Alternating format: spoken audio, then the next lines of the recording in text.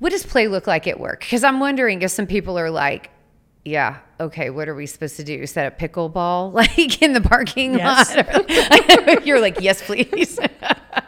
And for those of you who know me, I come across as highly competitive sometimes, but that's just because trash talking is play for me. I actually don't care if I win or lose a game. As long as I came out ahead on the smack talking, I'm all good. So everybody's motivated by different aspects of play. But when it comes to play at work, it's definitely something that should be inclusive of lots of different personality types, because everybody's brain has a different way of getting into that, oh yes, this is fun space. Hey, everybody, and welcome to the Marketing Blender Show. I'm Dacia. And I'm Daisy. Guess what? It is National Have Fun at Work Day, and one of our core values is fun, so I thought it's super appropriate to talk about why that actually matters and the fact that there is significant ROI behind fun, and that I think the world is getting this super, super wrong about work. I mean, work can be a place of reprieve, not only stress. And there's probably some people watching this right now rolling their eyes, but I want to challenge them on this one. And it's contagious. So if you become the fun person at work, all of a sudden, work is a fun place. Yes. It's up to you. It's a decision. Yes, exactly. So of course, like when we're talking about fun, like we are really talking also about play. So there is a huge body of research behind play. Now, interestingly, play in the brain has its own space of brainwaves where it is significant in itself and releases all sorts of psychological benefits to us. And so play is really, really important. And yes, sometimes it happens on accident, but honestly, in the work world and the adult world, not usually. You kind of need to like create space and intentionality for playfulness to happen and play to actually occur. I agree. And I think you had mentioned in some of the research that you looked at, play fundamentally is done for its own sake. Play is its own purpose. It's not like, well, we play and therefore this is the thing we get out of it. So even though there are benefits from it, the attitude that you bring into it is, I'm just going to have some fun. Yeah. And think about that, because when it is contained, like there's no outcome, there's no clear goal, then that is really about being self-motivated, self-driven, and finding your natural expression and even experimentation inside of that, because it's not this rigid, linear, I'm headed in this direct path to this exact outcome, but it is exploratory, which is huge for creativity, for innovation, for unique thinking, and it's actually linked to productivity as well, that ability to be able to maneuver in a more agile way because of what play builds inside of us. I think fundamentally play is flexible, so you can have a game that has really rigid rules that can be no fun to play. But if people are actually coming together in the spirit of play, if they have rules, it's to make the game more fun. It's not about making sure everything is done in a specific, highly structured way. It's about making sure that there's the maximum potential for enjoyment and discovery. Yeah, and that's such a great point. And there's such a range, right? Because you can play inside of competition. You can play inside of teamwork where it's collaborative and not, me versus you, which is playful sometimes. And then there's also states of individual play where it is exploratory. I mean, it can be music like you so frequently engage in. I mean, it can be puzzles or problem solving, but there's a huge range in regards to play. And back to your point, all of those end up circling around play is for its own sake, and then the benefits of what it does inside of our mindset. So what does play look like at work? Because I'm wondering if some people are like, yeah, okay, what are we supposed to do? Set up pickleball like in the parking lot? You're like, yes, please.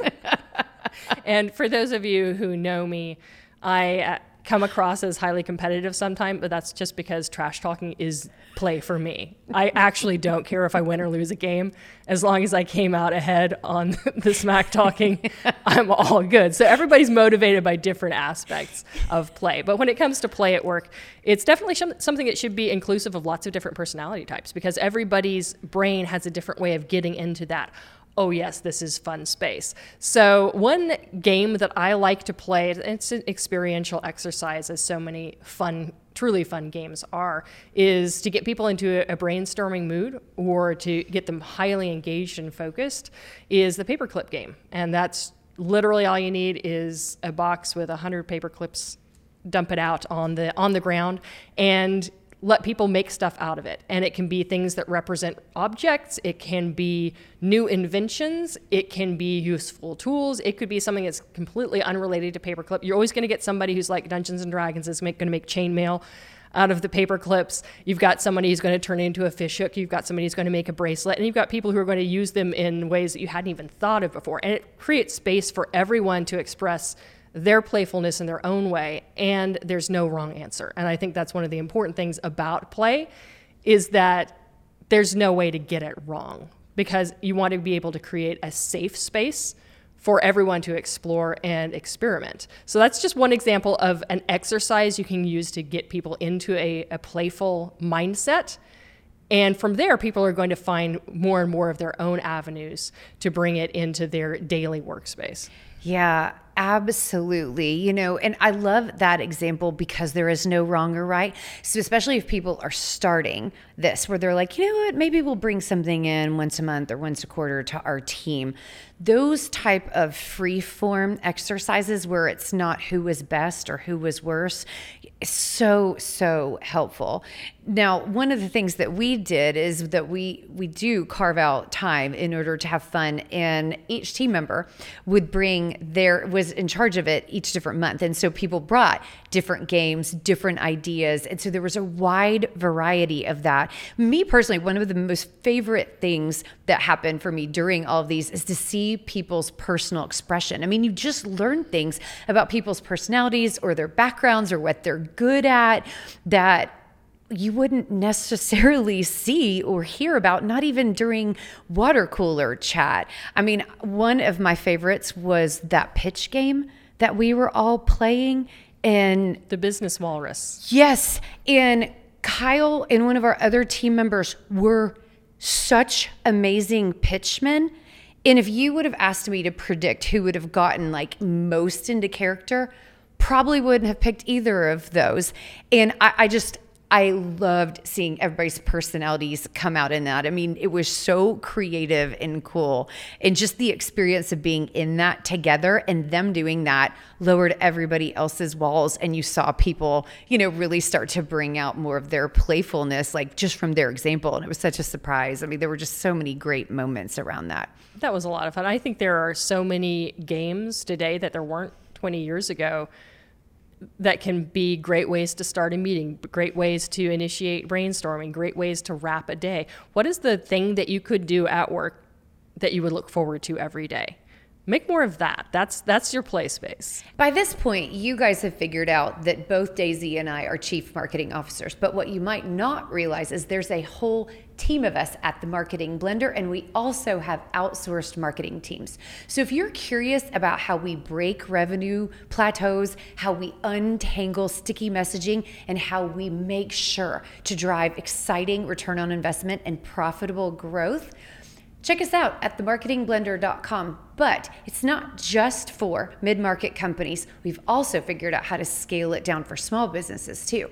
The Marketing Blender Lab is our program just for small businesses looking to hit their first $1 million in revenue. You still get to work with a real chief marketing officer, and we use the same structures and systems that work to grow big businesses to help you meet and exceed your goals.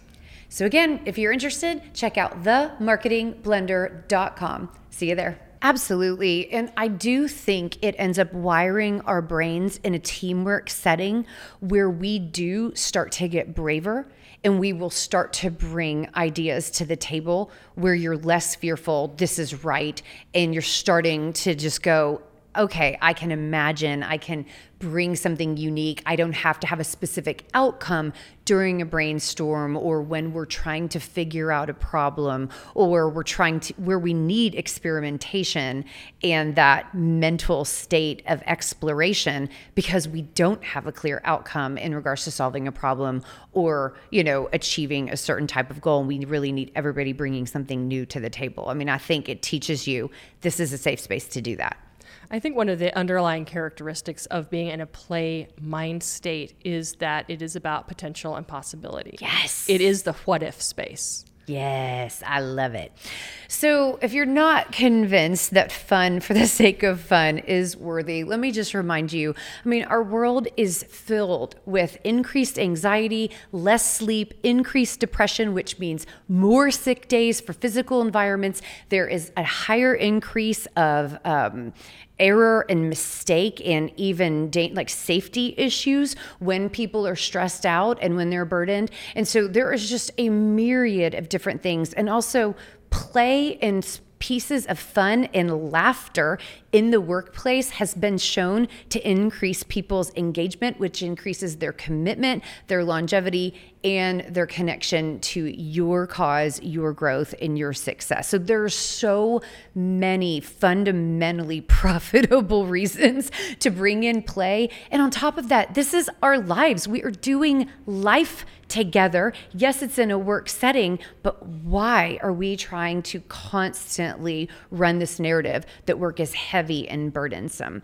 So obviously, since this is a marketing podcast, you and I are big believers that there is a healthy dose of when this happens in the workplace, man, the magic can be unleashed when we apply it to marketing. So what are some of your favorite examples? Or, when you're talking to somebody about let's be more playful or let's bring an element of fun, where does your brain go when we're applying it to marketing? One of the best places to start in bringing the power of play into your marketing is, you guessed it, social media. We're seeing some of the most captivating brands in the world that have learned how to do crowdsourcing the right way. And so again, they have some basic parameters, but they're not putting any limitations on how people can participate. This unleashes the creativity of their entire target market and helps bring in new and fresh ideas into marketing. It explodes in a viral way across the marketing landscape when you allow people to be part of the process and to answer that what if question, to remove the limitations and unleash their potential and their creativity on behalf of your brand. You're the instigator of play, and you're creating that playground for your social media audience to take your brand into the stratosphere. Oh my gosh, absolutely. There's two different directions this can go, right? So you see somebody that does amazing job at community building, reading the comments to their posts is so fun. People are hilarious and they'll engage with strangers and, back and forth and high five each other, and I know people say, oh, the social media trolls, but if you're doing this well, and especially inside of your core values, you're going to get so much more positivity and connection and values alignment.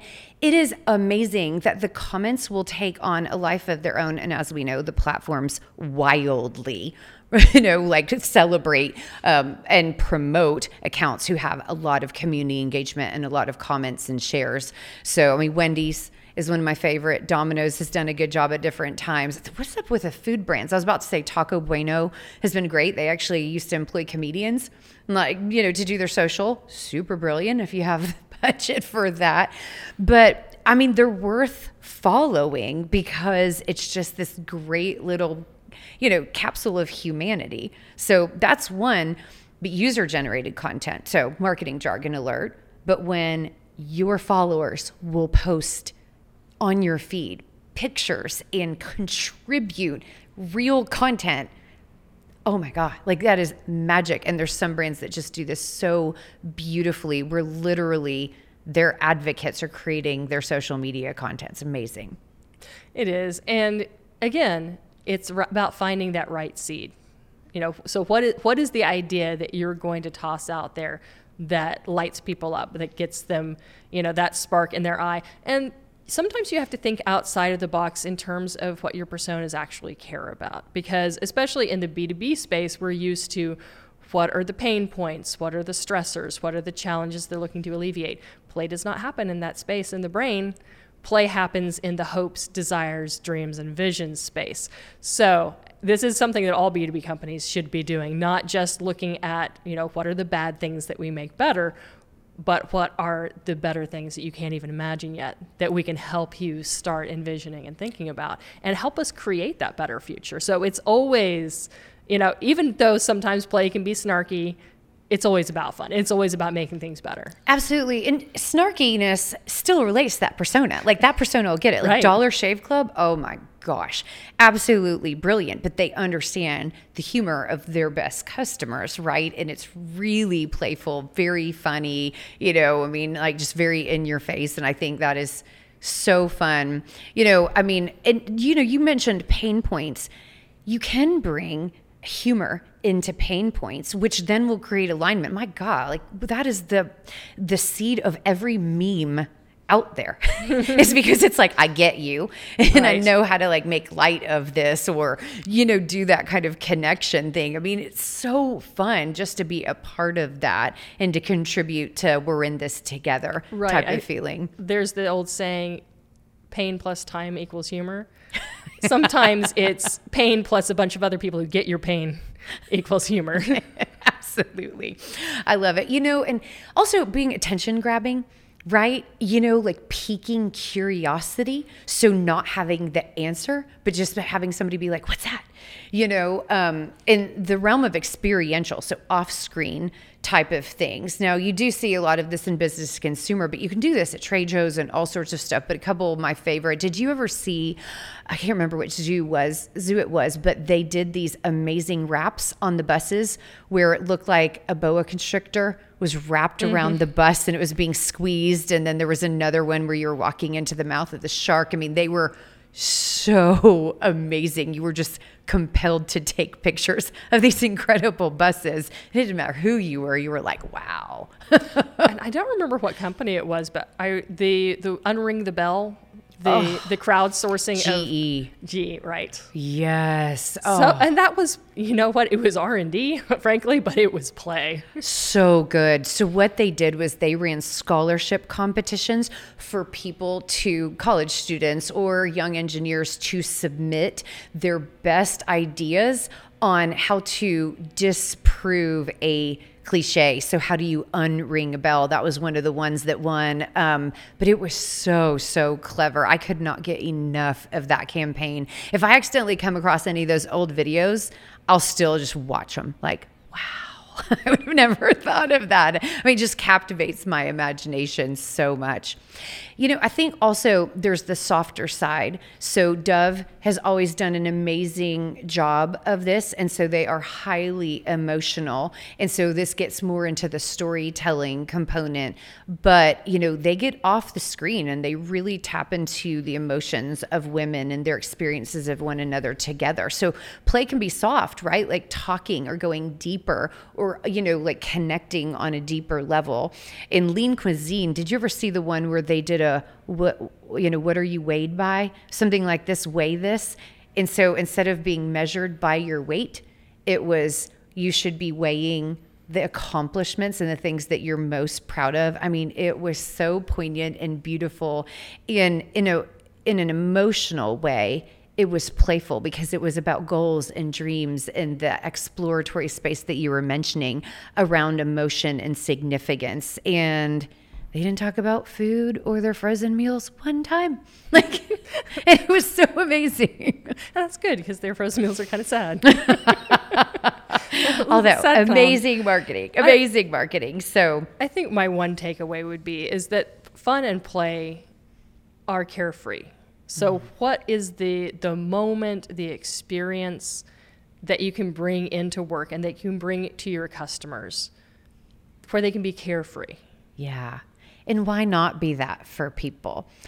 So you guys, we just really in this discussion want to encourage you to go deeper and brighter in regards to the natural impetus of humans to want to play and to lighten things up, and that you can benefit your team, your culture, your goals, your profitability, your collaboration, your connection, your marketing, and your growth by simply lightening it up and inviting people to be human in your space and to be that playground for people. So thank you guys so much for your likes, for your comments. Please, if you haven't done so, hit that subscribe button, and we will see you next time. Onward and upward.